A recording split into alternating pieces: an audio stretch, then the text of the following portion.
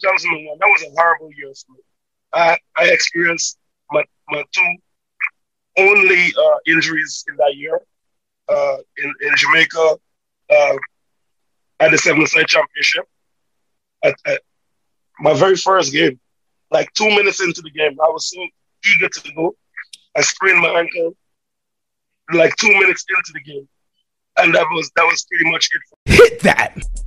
I think the minute I stepped on a practice field for rugby, the calling happened. An 8-year plan to be on the team, and I was in it within 2 years. Don't wait until you are a pro to be a pro.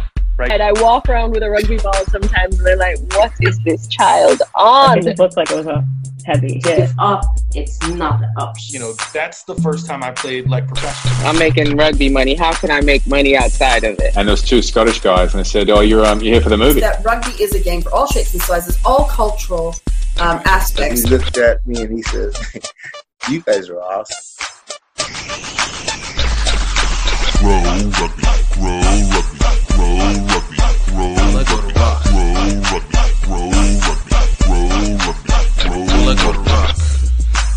What's up, everybody? Welcome to another great episode of Grow Rugby. My name is Gift Time Ebelu, and this is a show where we speak to people about the opportunities that they have found, created, or taken advantage of via rugby.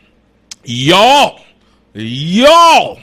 What a weekend that was had. We got Rugby Town Sevens that was just this past weekend. Like, you know, you gotta love the way that seven season ends into summertime because it just adds like a different dynamic to how everybody starts getting excited back for 15s because you get all this dynamic play, these great tournaments to close out and just make the difference. So to get Olympics, then National USA Rugby Club National Championships, then Rugby Town Sevens, the MLR draft.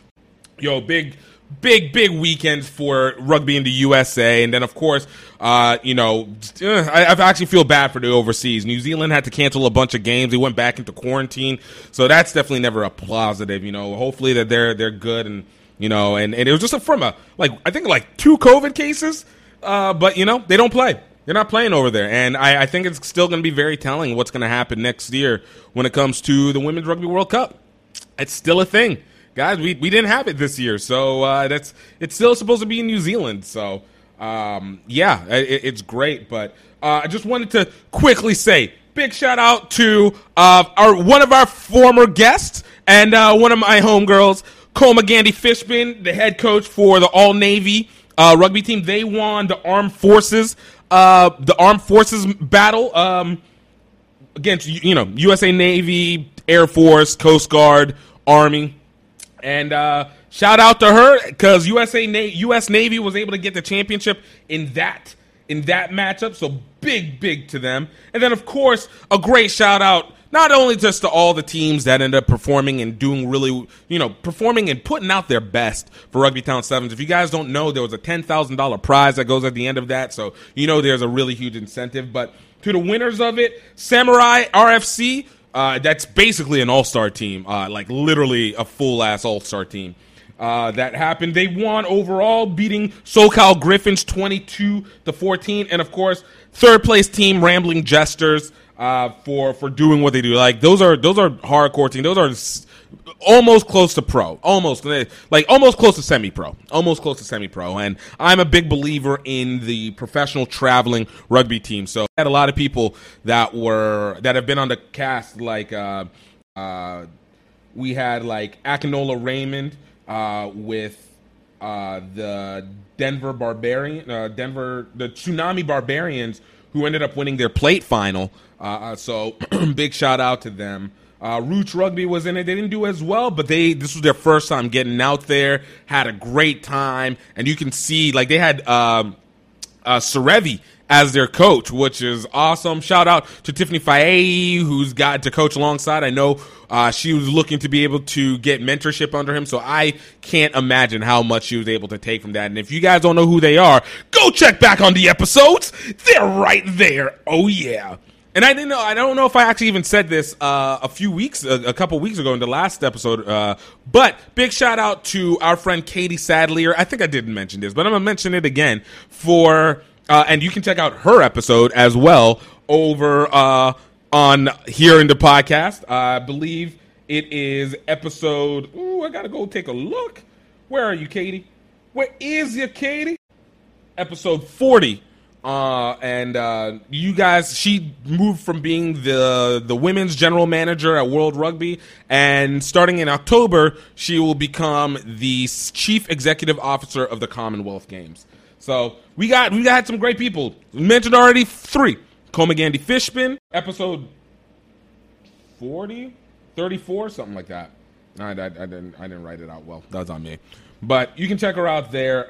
We talked about Katie Akinola Raymond, and yeah, just obviously so much more. And of course, guys, please do not forget to like, share, and subscribe to this. If you're seeing it on YouTube, please do the following. If you're hearing it on your podcast, please follow us on your respective platform, whether you are on Spotify, whether you're on Apple Podcasts, whether you're using iHeartMedia, please follow through. And if you guys are on Apple, please, we need reviews. We need some comments. I need to know what's going on. I need to know what's going on. And it also allows us to be able to get pushed up by the algorithm. If you guys feel like this has value, like you guys get to learn more about people, please just take all you need, just 3 seconds, hit that 5 stars, 4 star, 3 star. If you got to go 2 and 1, I mean, I get it. I prefer you didn't. And so if I'm assuming that if people don't do it, then they're assuming there's a lot of 2 stars going on here. No. But no, if you can, please, it helps the algorithm. It helps us get pushed up the list. And of course, we want to be heard by more and more people. A lot of people who don't naturally get voice, and we get a lot of great information here. And, you know, we're trying to be a little unconventional. It's about being a little unconventional. Sometimes it gets a little repetitive out there, so we want to change it up a little bit. So, guys, I really hope that you guys enjoyed this one, because we got a great guest today. This guy, I met this guy back in 2014 whenever USA Rugby South took on Guyana for the NACRA at the time. NACRA, now it's known as RAN, but NACRA, the NACRA championship game, and that was taking place at Life University in Marietta, Georgia. Guyana ended up getting the win on that on the last second kick, and we talk about this. I'm talking to the powerful Theo Henry of Guyana Rugby. This dude was dope. We talked about actually some time ago, you know, but it was great getting to talk to him, getting to reminisce, getting to see where Guyana is getting ready to go, because you guys need to look out for them. It's a team that has always been on the radar, but in the last few years had been thrown off. But Theo has a plan and a strategy, and look for the Caribbean to be taken by storm by Guyana over this next couple years, because they have a history of being dangerous out there. They got a history of being dangerous. But you guys, I think you guys are going to enjoy this. Also, please, before you guys get started, check out the links below. We got some great offerings for you over at Rugby Outlet Mall. We're actually coming to the end of our stock, and we're about to replace the entire store with new merch and gear as we get ready to transition into this new year. So, guys, if you haven't gone in there yet, definitely check it out. Definitely use the promo code, and I'm not even going to say it. I'm going to let you guys look into the links down below, and you're going to be able to see it. And of course, if you guys are creating new websites, you guys want to be able to create e-commerce store, anything like that, give yourself an opportunity to make something as a club.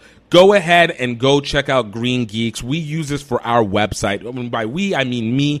Use it for my websites, use it for my stores, use it for my social media. Like, it is an amazing server. It allows you to utilize WordPress as an offering, and it makes everything so much cheaper. They're so efficient, great customer service, and you guys can go hit that link below to be able to get a percentage off of any new service that you guys are getting off of that. It'll be absolutely worth it. I'm telling you, it's the best. But in the meantime, you guys stay tuned. We got a great one. The great, the awesome, the amazing, the well conversing Theo Henry, head coach, Guyana Rugby. Grow rugby, grow rugby, grow rugby, grow rugby, grow rugby. What's up, everybody? Welcome to another great episode of Grow Rugby. My name is Gift Time Ebelu, and we have an incredible VIP guest, very important V, very, very important I, and the people of the people, holding it down for the great country of Guyana, Theo Henry. Coach, Theo, man, how have you been taking care of yourself, man? I've been good, trying to keep my head above water. Oh, this is how we all doing, man. How'd the pandemic treat you guys down there, by the way? Well, I guess the same as everyone else, but we're just trying to do the best we could, given the situation. Yo, no, I can feel that. And I'm happy. Like I said, it looks like you're doing well, and I'm glad you guys are up, and hopefully things continue to improve from there. Yeah. Well, when I always start this, and I was telling you this right beforehand, I always like talking about how I got to meet somebody, how I got to know about the person I'm talking to first. And, I always remember, again, you guys were actually the first game that I ever tried to broadcast live and failed horribly at it, but was still able to get a game on. When USA South for the NACRA championships came to Atlanta, Georgia, USA South versus Guyana, Guyana winning in the coming as the underdog, winning in the last second off of a kick. Yep. Oh man, that brings back fond memories, bro. Yeah, that was awesome. Bro, I was like, oh man, it was one of the reasons why I remember saying, I never want to watch a game get lost in memory, because you had moments like that if nobody had been recording it, all it is just talk, no proof. For real. I mean, every time I look at the highlights of that game, it just take me back to that moment. That was incredible. I mean, 2014 was an incredible year for us in general, because we won the 7-a-side tournament in Mexico in similar fashion, came from behind, and then the same year we won the 15s in the similar fashion as well. Yeah, it was an amazing year, man. And it was the first time. I'll be honest, it was the first time that I think I had both been able to know Guyana as a country, because I'd only heard of it, but I don't think I've ever experienced. I've experienced Barbadians and Bermudans, Jamaicans, obviously galore, but I'd never seen Guyana in itself. So it was such a impressive moment.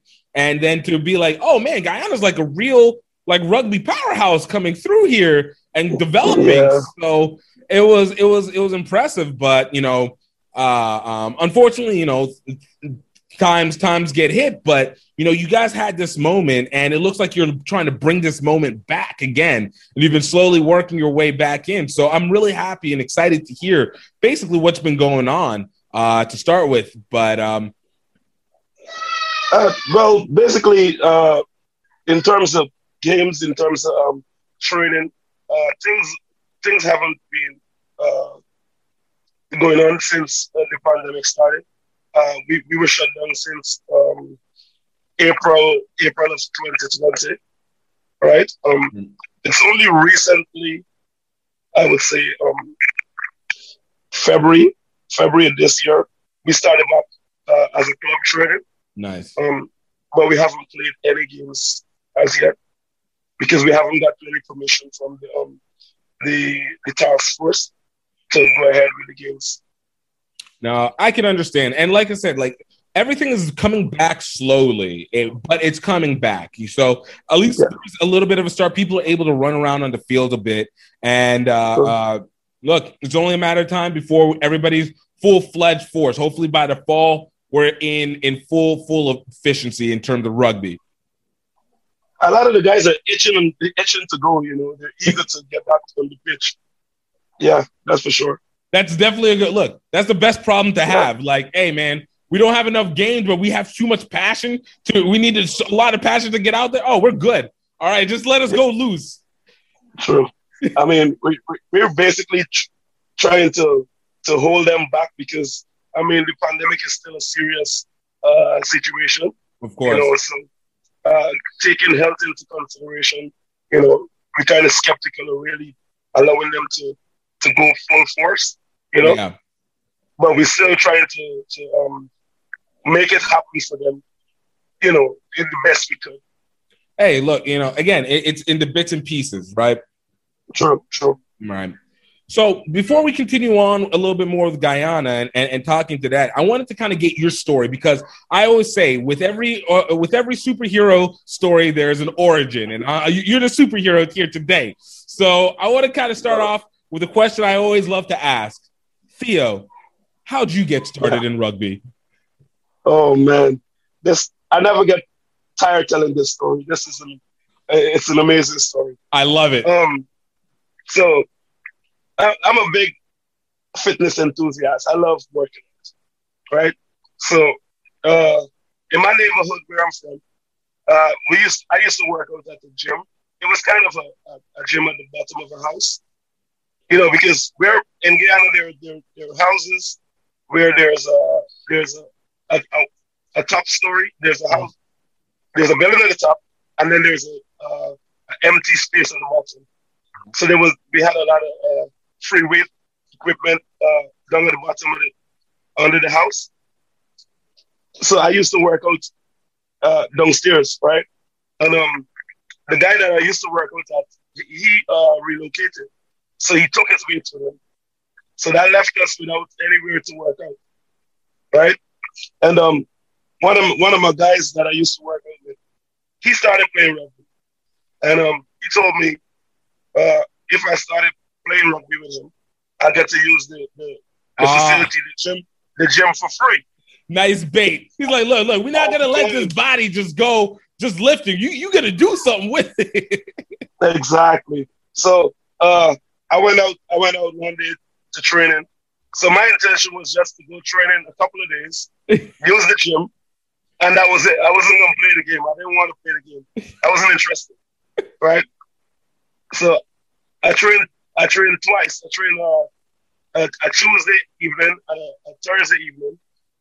The coach they hadn't enough players to play on the weekend, so he threw me in the game. Okay. So I had my first feel after 2 training sessions. After 2? Right? No. After 2 training sessions, yeah. Man, I told you, I'm telling you, I fell in love with that game just after that very first day. That was it. Man. No, you know what the thing is, though? And that's always the funny part when it comes to rugby. Like, I swear, as soon as you touch the field, as soon as you get on the field for a game, it just changes the whole mentality of your mind. You're just like, yo, everything feels right. Like, there's that buzz inside you where you're just like, okay, I'm not sure what's gonna happen. I'm gonna be all right, but I don't know what's gonna happen. And then once you get either like that first hit or you get that first touch of the ball, it's done. Oh, yeah. I was sharing hits because I hadn't any experience or knowledge about attacking because it was just my second game, but I was physical. I was making a lot of tackles, so I fell in love with the physicality immediately. Man, so like even beforehand, other than lifting, did you do any other kind of sports? Was it just soccer or basketball? Was my first love. I played basketball in high school, and in my neighborhood where I grew up, it's predominantly soccer. So soccer and basketball, those were my 2 games. Man, so you go into this contact sport, and then all of a sudden it clicks in. I feel like there's always that revelation moment where you're just like, why has it been so long since I started this? I'm telling you, but I guess it happened at the right time. I wish I started before, but it was a good time that I started. It was okay. Okay, so it was still fairly new. Yeah. Oh man, that's what's up. Okay, so you're coming in literally the ground floor to get the ground floor weights. Yeah, true. Oh no, I love that. So after that first game, all right, obviously you kept coming back, but for you, was there when was that moment where you actually felt like you started understanding the game? Like, we go off of our instincts, especially when it comes to hitting. We go off our instincts first. We're just like, okay, shoulder, wrap, we'll figure it out. Even with the ball, it can be a little iffy. But then there's that moment where it starts to kind of come together a little bit, where you're just like, okay, I'm seeing what I'm supposed to. For you, what was that moment? That moment was that was like 5 months into to me starting rugby. I was well, actually 3 months after I started playing, I was selected on a long list for a national training, a seven-side national program, and I think during that period of training in the national setup, that's when I really came into my own and got a really good feel for the game. Because eventually I ended up making that team. I made that team after 6 months of playing rugby. Yeah. Man, no, okay, that's dope. You know, that even in that moment, so you're talking about obviously such a short period of time from going from 0 to 60, let's call it, right? True. Yeah. For you, you know, was this one of the first moments that you had a chance to rep for your country? Because it's a different feeling, right? You know, it was an amazing feeling. You know, it was a really amazing feeling. That's when I really took the game serious. When I got my first nod, you know, when I was selected the very first time, I was hooked. That was it. Man, you know, that first game, you know, what was your feelings going into that one? The first guy that was against, you said against Trinidad, right? No. That was a seven-side championship in Jamaica. Okay, bro. That was 2001. That was a horrible year for me. I experienced my two only injuries in that year in Jamaica at the seven-side championship. At my very first game, like 2 minutes into the game, I was so eager to go. I sprained my ankle like 2 minutes into the game, and that was pretty much it for me for the rest of the tournament. And then I was selected for the 15-a-side tournament in Cayman Islands, November the same year. That year, about 30 minutes into the tournament, I broke my wrist. My God. Yeah, but on the flip side, even though I only played 30 minutes, the West Indies selectors saw enough of me that they decided to select me for the West Indies seven-a-side team to play the seven-a-side tournament in Chile and Argentina. Dude, that's so awesome. So, you know, it at least shows you go hard on the field at any cost. Yeah, true.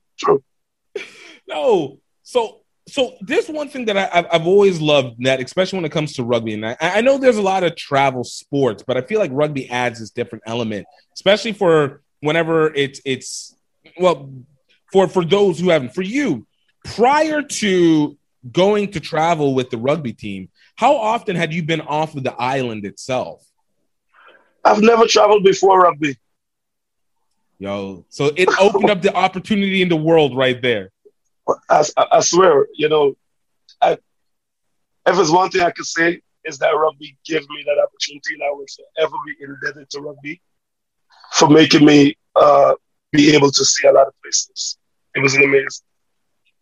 Man, you know, I've always been a big believer that whenever a person is able to step outside of their regular home range, especially whenever you get to see the world, a lot of problems that you have at home, not necessarily physically, but mentally, become a lot smaller because you're able to see broadly. It gives you much more greater aspect.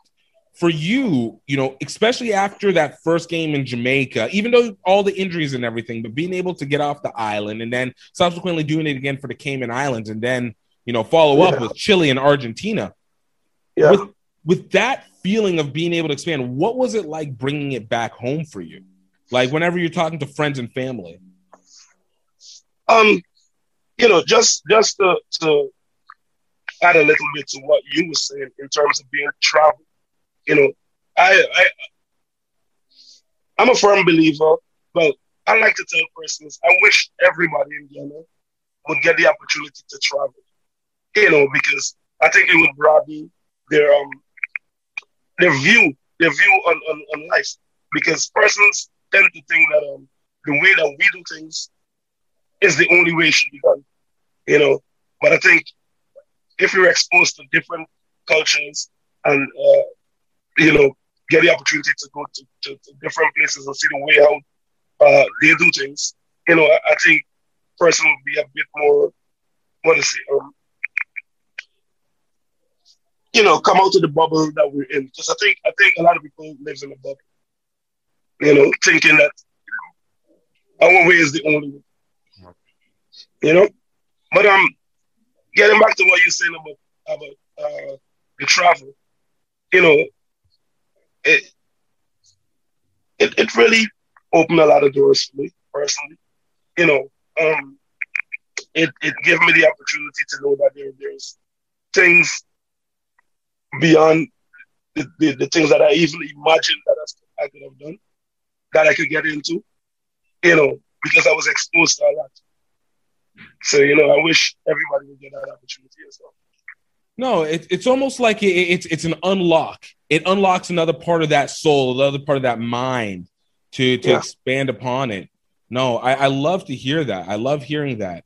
Like, especially for a place. So I know on the islands, I'm not saying all of it's a monolith, but I know on the islands, Cayman Islands and Jamaica might have a lot more familiarity with Guyana. But whenever you went to a place like Chile and Argentina, for you, like what was that experience like?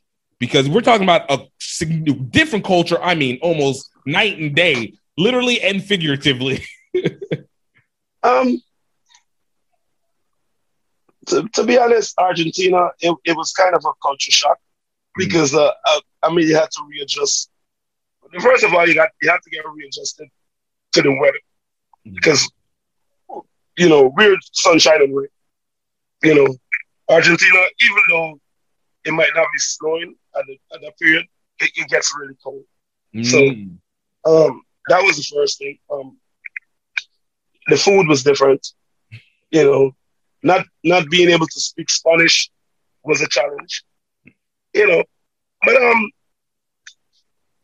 I'm the type of person, I think I adapt to any kind of situation. So it wasn't really much of a challenge for me personally. It just took me a couple of days to really get myself through the grooves. Yeah, but it was okay. It was a really good experience. No, that's what's up. Yeah. And that's like I know I felt the same. Like I went down to Brazil recently, and even at that, like you get the language, you get the environment, and you just it again, there's so much that feels similar, and then there's that big hit that you go that you're like, oh, okay, I am in another place. Like I'm not at home. But the thing that I think makes it easy, is the brotherhood of rugby, because of the fact that you're among your rugby brothers. Right. Rugby is a universal language. It doesn't matter where you're at. Once you speak rugby, that's it. You're a part of the crew. It's fine. No, I figure if it was a case where I was just traveling by myself, it might have been a totally different experience. Right. No, that's true. It's true. It's a protective bubble, but it's the best bubble. Like it's that fraternity. We always say I consider it the largest fraternity that doesn't require hazing. Yeah, true. Man, no, I love that. So you're developing in through this rugby sphere, and within a year, it sounds like within a year you had already reached a national team. You've already done both 7s and 15s, which most people usually choose one or the other. And then you had an all-star team. So as we've gotten deeper into this, how has been the development of Guyanese rugby in that time? Because as you said, when you started, it was fairly new. So what was the development like within the country? Because again, you said basketball and football seem to be the clear sports of the area. No. Basketball was my choice. Okay. Cricket and football are the two main choices in Guyana. Touche. The development of rugby was steady. When I started playing, rugby was already developed in Guyana, right? Rugby was being played here as early as back in the 60s. Okay. Right. But in terms of the best period, in terms of one of the most successful era, that occurred during my stint in terms of playing. Right. So I would say it took me personally, it took me 5 years to develop a winning culture with the team. Right. Because from 2006 to from 2006 to present, even though we haven't played, all right, let's say from 2006 to 2019, right? Guyana has won to date 8 7-a-side championship from 2006 to 2019. 6 of those championships were consecutive championships. You know, so we've been doing fairly well in terms of winning. What do you think has been accustomed to that? Because again, even though the history has been long, even in the States, the history has been long, but it still feels like it's still a really new sport. So what do you think has been so key to your guys' ability to have that winning culture? What happened in that? You said it took about 5 years. So what happened between 2006 and 2011 that... So what happened was from 2005 to about 2008, the West Indies rugby team was fully functional, right? So when we played in the regional tournaments, they would usually select an all-star team that would go to the US and play against the likes of Fiji, New Zealand, Australia. You know, the big 7-side teams in the Los Angeles Sevens at that time, as well as the San Diego Sevens. So we were fortunate enough that we had about 3 to 4 guys consistently being selected to represent the West Indies team. So I think that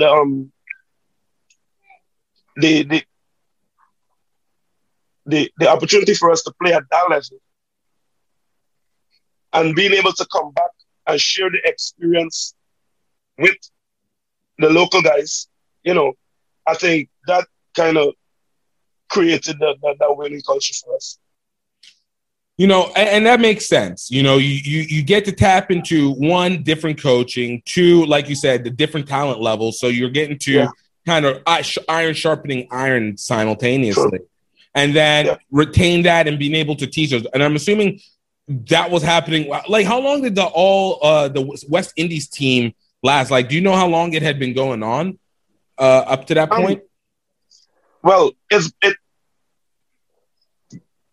2001 was my first nut at the team. It has been on and off between 2000, from about 2000 to 2008. It was on and off. Okay. So you had a pretty solid amount of years. So by the time it gets to 06 to 08, you know, you have a solid 5 to 7 years of guys having come through that program over and over. And I'm assuming a good, like, half of them became coaches or coached in some way, shape, or form. So you have that player coach mentality bringing up new generations, right? Yep, exactly. So what was, you know, even in spite that, like, what was the youth, like the generational reload, I like to say? Like, how was the youth programs and as opposed to maybe a club and maybe U23s? Like, how did you guys manage to keep a constant roster, I guess, to say the least? So the youth program was pretty solid back around that period, because we started the school, the youth development program in schools, which allowed us to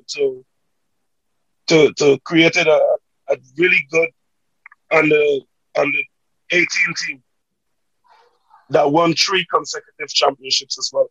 Nice. And most of the players from that under 18 team made up the nucleus of the 7-side team that was so dominant. That makes sense. So it was everything's just was churning well. You guys really had a system already in place between guys being able to go out and bring knowledge in while also being able to develop players underneath. So you guys are going through this. For you, you're seeing this two-way street. Who are some of the people that mentored you in your process that helped the ease of your development in rugby? Locally? I mean, both locally and nationally. Where was most of your inspiration from, directly and indirectly? Well, most of my inspiration came from watching Fiji play. Yeah, good mentor. I was a big Serevi fan. Serevi. I was watching Serevi on VHS. I literally used to pause that VHS, rewind, play it, rewind it again, go out into the yard, practice that move, get back inside, watch that tape again. One 7-side game literally would take me maybe like an hour and a half to watch. 15 minutes. A 15 minutes game would take me like an hour and a half to watch. Just rewinding it back for just to make sure. Look, let me get the footwork. How's his footwork going? Get exactly. That jump step. Precisely, yep. And locally, I had the opportunity to play with a guy named Conrad Arjun. That was my national captain at that period. He was really influential in terms of empowering me, because he played standoff. He played 10, and I played 12. But he allowed me to make a lot of the decision in terms of the stuff that we would execute, and I think it kind of built my confidence as a player. No, that's what's up, and that's what you always want from again your captain. Really is, look, I want to show that you can trust me while also helping me to be able to hone the craft bit by bit. Sure. So if he's setting you up on the passes, especially as an inside center, like you're basically having that one-on-one connection and knowing that you guys can be that thunder and lightning duo, or just have that dynamic, man, it allows you to be able to take the responsibility of seeing the field so much. It did. It really did. Man, I love that. You've been able to see so much success over the time with Guyana leading up, and I'm leading up to that NACRA championship, even though you guys had a bunch. But going in that, as you're getting more and more, what was it that was going into that 2013, 2014 year that you guys just it seemed to all click together? Like you said, 2014, you 7s and 15s was yours. What was it like those 2 years, 2012, 2013, that gave you guys so much impact? Well, 2014 was basically, it was a redemption tournament for us, because we lost our championship. So we were the defending champions of 2011. So we won it in 2011. Then we went to the tournament in Canada, and we lost in Canada. So, a lot of the guys were pretty upset that we lost the streak, because that was the 6th championship straight. We were going for the 7th one, but we didn't get it. So a lot of guys were quite upset. Then the following year, which was 2013, the tournament was held in Cayman Islands. And we were unable to attend the tournament because at that period they were having it was hurricane season as well. So we weren't able to get a flight into Cayman Islands. So Trinidad ended up winning that tournament in Cayman Islands. So we felt a bit slighted that we weren't able to attend the tournament. So you weren't allowed to get the belt. It was like, it's not even a real tournament. We weren't even allowed to be there, by not even our own control. Exactly. So we felt like, you guys are the champion, but we weren't there. We really felt that we were the real champions. So the guys were eager to get into Mexico to kind of redeem ourselves. So that's what really sparked the entire the 2014 run. But and that was pertaining to the 7-a-side championship. But for the 15-a-side tournament, it was basically the fact that the championship was eluding us for quite a long time. Yeah, I mean, we were getting to the finals a lot.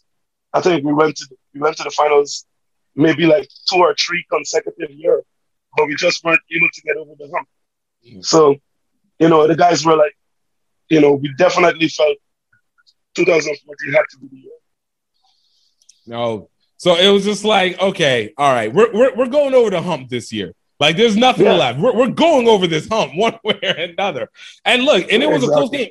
Like, especially I remember for that one, I remember because it's on my channel. I remember it was just because it was like USA South went up early, and then you guys had whatever conversation in the second half, and just like it really ended the first half, and just started like coming back with it. Let me be honest with you. I basically told the guys, listen, we are going to win this game. I just felt it in my heart that we were going to win this game. And what happened was, even though the US was up, I think it was 28-3. Right? Something like that. I don't know if it was even that high. It was still a pretty close game. I think it was like 14-3 or something like that. Yeah, bro. No, at the half, they were up. They were in the 20s at the half. Right. You know what? You're right. Yeah, so we scored a try in the 9 minutes of the first half, right? And so that kind of gave me even more. It kind of made my statement a bit more valid. I was like, guys, we are gonna win this game. These guys are tired, right? So I think the guys bought into what I was saying, because they came down with fire in their eyes in the second half, and we really went to work. Man, and to work you guys did, because I remember it was just like long run, and then crash. And then it was just, oh, man, because I know you got a score out of that game as well, too. And I'm telling you, I think that score is what really, really made the guys actually believe, because I wasn't just talking it, I did it. I was like, we're going to win this game. And that was an amazing try. Man, I love that. And you guys came out that game. You guys won it last second off not the extra point, off of the free kick, the 3-pointer.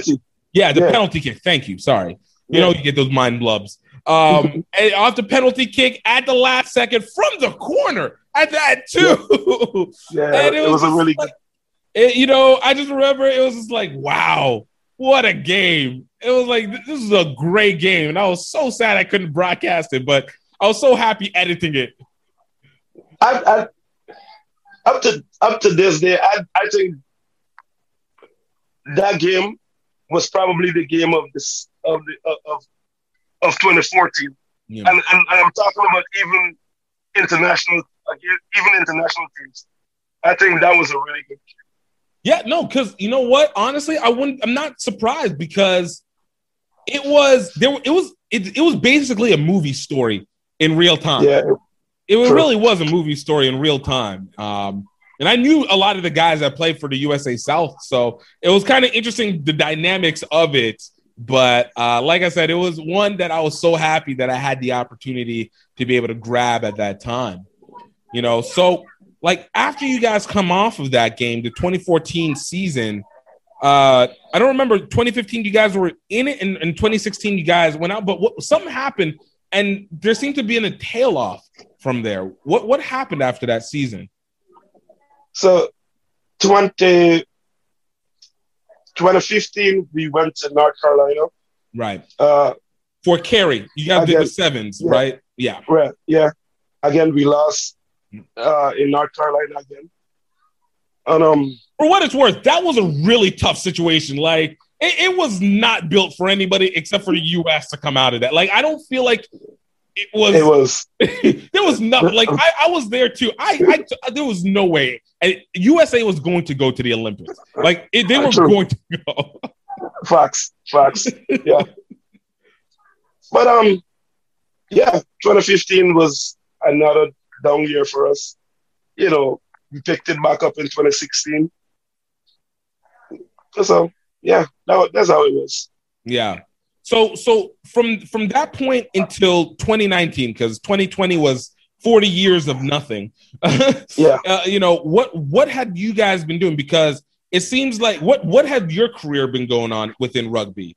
Because you know, from there to now being coach and strength and conditioning coach, and now being able to be part of this revival. Like what happened in the 4 years after 2016 to 2020, give or take? So 2016, I went to Hungary on a scholarship to do a strength and conditioning diploma at the School of Physical Education in Hungary. So that was pretty much my highlights for 2016. When I came back home, I worked a bit with the female national side. Yeah. And then I worked with them the following year as well. And that was pretty much it for me in terms of coaching until 2019. I was reappointed the national coach for the senior men's side again, seven side. Nice. So with the team itself, though, as well. So you're off. You can't play. You're overseas working on strength and conditioning and developing your skills on that. So yeah. When you with the team itself, like what was going on with the program? Because again, without offense, but it doesn't feel like Guyana is the same program that it was, 5 years ago. What occurred? Was issues with youth rugby or travel or? It was a bit of issue with the development of youth, as well as the turnover of youth into the senior side. It's something that I've been stressing for the better part of maybe 5 to 6 years. Right. I was trying to get a lot of to create a blend of senior players as well as youth into the national setup, because I think in terms of longevity, in terms of maintaining that winning culture, we needed to have younger legs in the program, which we failed to do. So it kind of set us back where we have to do into entire rebuilding stage. No, and that makes sense. It's difficult to reload if there's nobody there to be able to reload in. Sure.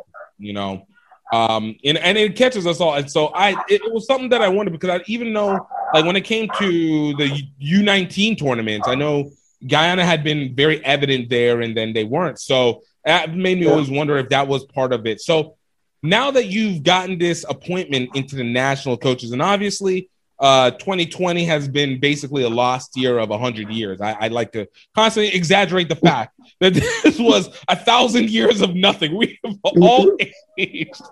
But, for you, now that you are in that position, that not that you weren't already a leader, but now that you have even more influence on the day-to-days, what is it that you are hoping to be able to do moving forward to be able to bring back the winning culture that Guyana has historically been known for? Well, I think the operative word you use there is culture. I'm trying to reinstill the culture into the new crop of players coming through. Because I think for some reason or the other, I think we strayed away from our own culture a couple of years prior to us, not performing as we used to. So that is one of the things I'm trying to get back into the program, the culture of working hard. I'm a firm believer of persons working hard and earning their spot. Right. No favoritism. Let the let the meritocracy play out in the way that it needs to. Exactly. For you in doing that, is there anybody that, just like you had whenever you were playing, is there people that you are emulating now as a coach? Because I've talked to players who moved from the national side over to the coaching side, and they've always mentioned the challenges that they've had. For you, is there anybody that you use as a lead to be able to coach, either out in rugby or outside of it? So, I've been coaching the national side for quite a long time now. This is not my first. This is my second appointment as national coach, because since 2010, I had the opportunity of working with Joe Whipple, who used to be the head coach of the West Indies team. I was his assistant, even as a player. Then I took over the national team as a player coach in 2011. And I coached the team all the way up to 2015. Right? From 2011 to 2015, we won a total of 2 championships with me as player coach. Right? Then so the question you asked is about the coaches that are influential in terms of me making that transition. I would say Gordon Tidjans from New Zealand that used to coach the All Blacks. I had the opportunity of being his understudy one time when I was at a training camp in Las Vegas. Nice. Yeah. Al Cavalli that used to coach the US Eagle. Mm-hmm. I had the opportunity of working with him as well at a training camp in Argentina. So those guys are the guys that, some high regard. Kind of make, that I look up to and look forward to emulating. Yo, I love that.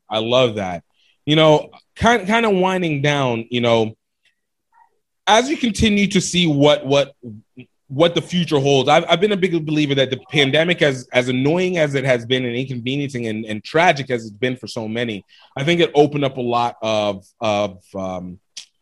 opportunity for new ideas and new ways of people going about it. I consider this to be the revolution of rugby, where people have the opportunity now to actually be not just rugby within the culture of it as we know it, but to actually include the stylizations of different cultures. Like there can be, instead of it being the European version of, I always talk about with the US, the England version of US rugby, or the US rugby of England rugby, the US version of England rugby, or the whatever country version of the All Blacks rugby. It becomes yours.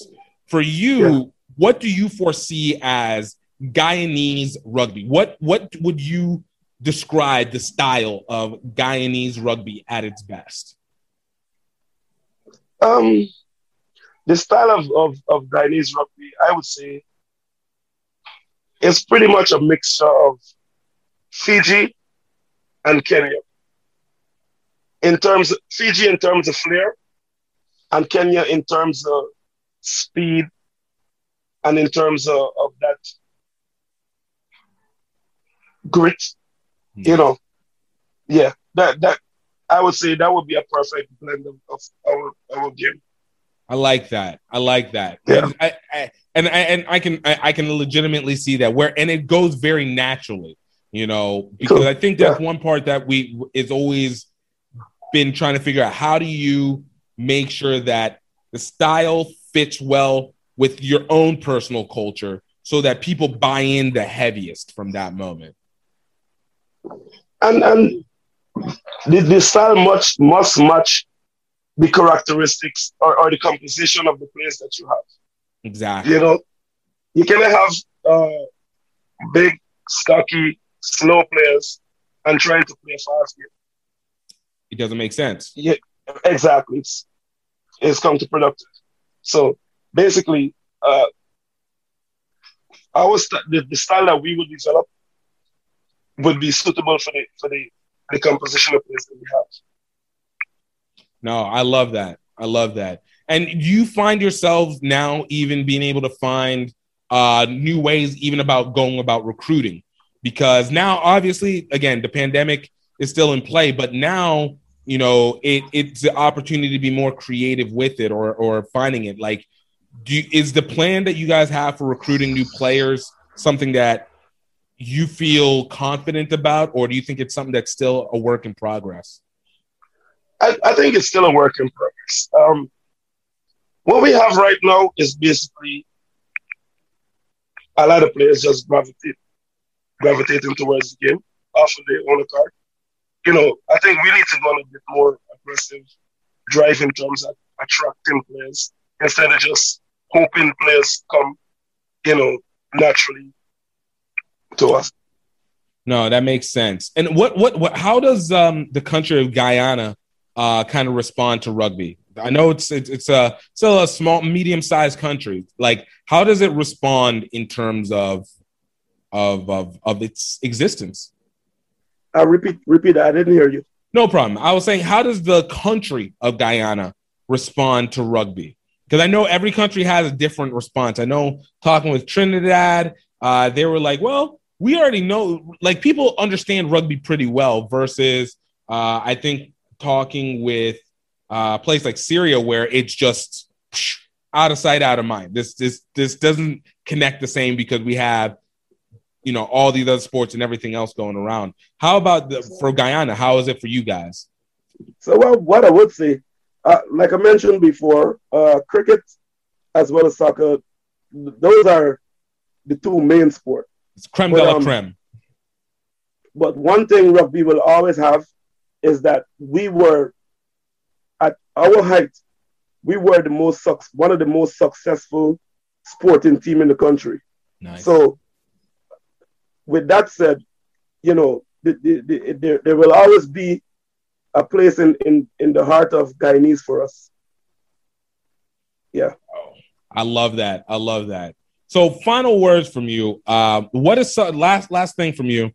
What is something that you want people to know about Guyana rugby that either it dispels any myths or it's something that you feel needs to be emphasized so that people know what's going on with Guyanese rugby? I think the only thing that I basically would say is that I think the standard that we set, you know, during the winning era, I think persons around especially around the region, you know, got a bit disappointed in terms of us turning up and not really bringing that same fight, that same energy to the tournaments, because persons would usually say, you know, what's up with you guys? You guys are in the same team as before, and it was a fact, you know. So it is a work in progress, but rest assured, we'll be back. That's what I'm talking about. Let's go. Yo, Theo, let people know where they can find any information about Guyana rugby. Yeah, so during the pandemic, I had the opportunity of starting something that I really wanted to start it for quite a bit, but I've been dragging my foot on it for you know, that's why I said the pandemic has added, like, it's the one benefit, as much of the tragedy and all the lives lost, and we hate all of that, but it like opened up another thing where it's like, you know what? Why not? Why not? Exactly.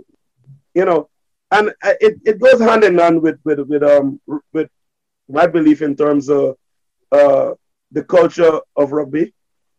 Well, the Guyanese culture of rugby, because we've been noted for our hard work, you know, for all the years we've been playing, and we've always been one of the fittest teams to show up at any tournament. Right.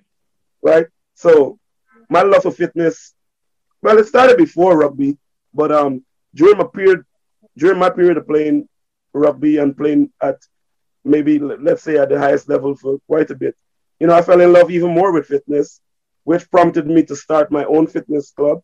It's called Inner Strength Fitness. You know, congratulations. One of the things that, thank you, man.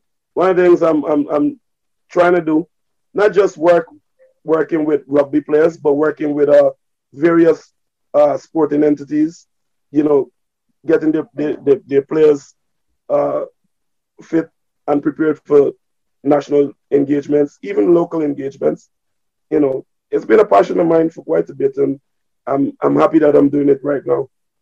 Dude, man, one big congrats on that, because that's always a big leap, especially when getting ownership of something that's yours. I'm a big advocate of that. And then second, especially in this era, as we've become, I'm not going to say as we become softer or anything like that. I'm talking about more on the need to be able to develop good habits with our health. You know, so to be able to be a part of that movement. Dude, please let me know if there's anything that I can do to be able to help on that. Whether you're just doing online anything or anything I can suggest, let me know, because, you know, I'd love to be able to help in helping you progress on that. I appreciate it, man. So, Guyana Rugby, we have a YouTube page. A Facebook page. You know, Guyana Rugby Football Union. You know, so basically you could get on there and you could interact with us. Yo, I love it. Theo, man, I legitimately appreciate this. I'm very happy to be able to also get to talk to you again and have this opportunity, man. Yeah, it was a pleasure, bro.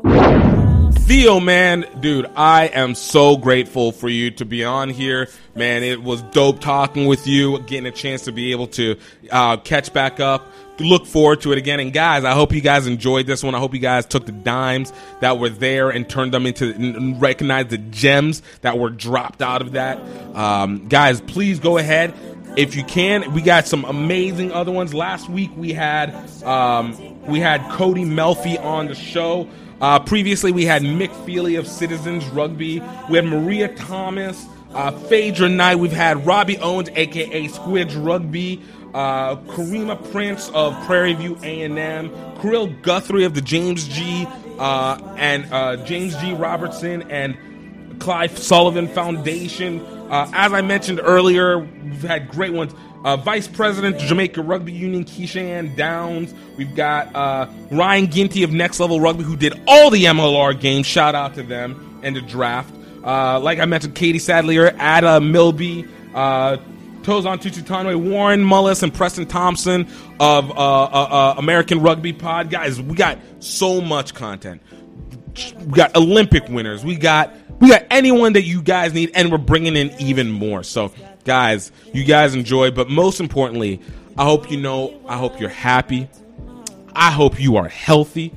And most of all, I hope you know that you are highly favored. Until next time, y'all. Cheers.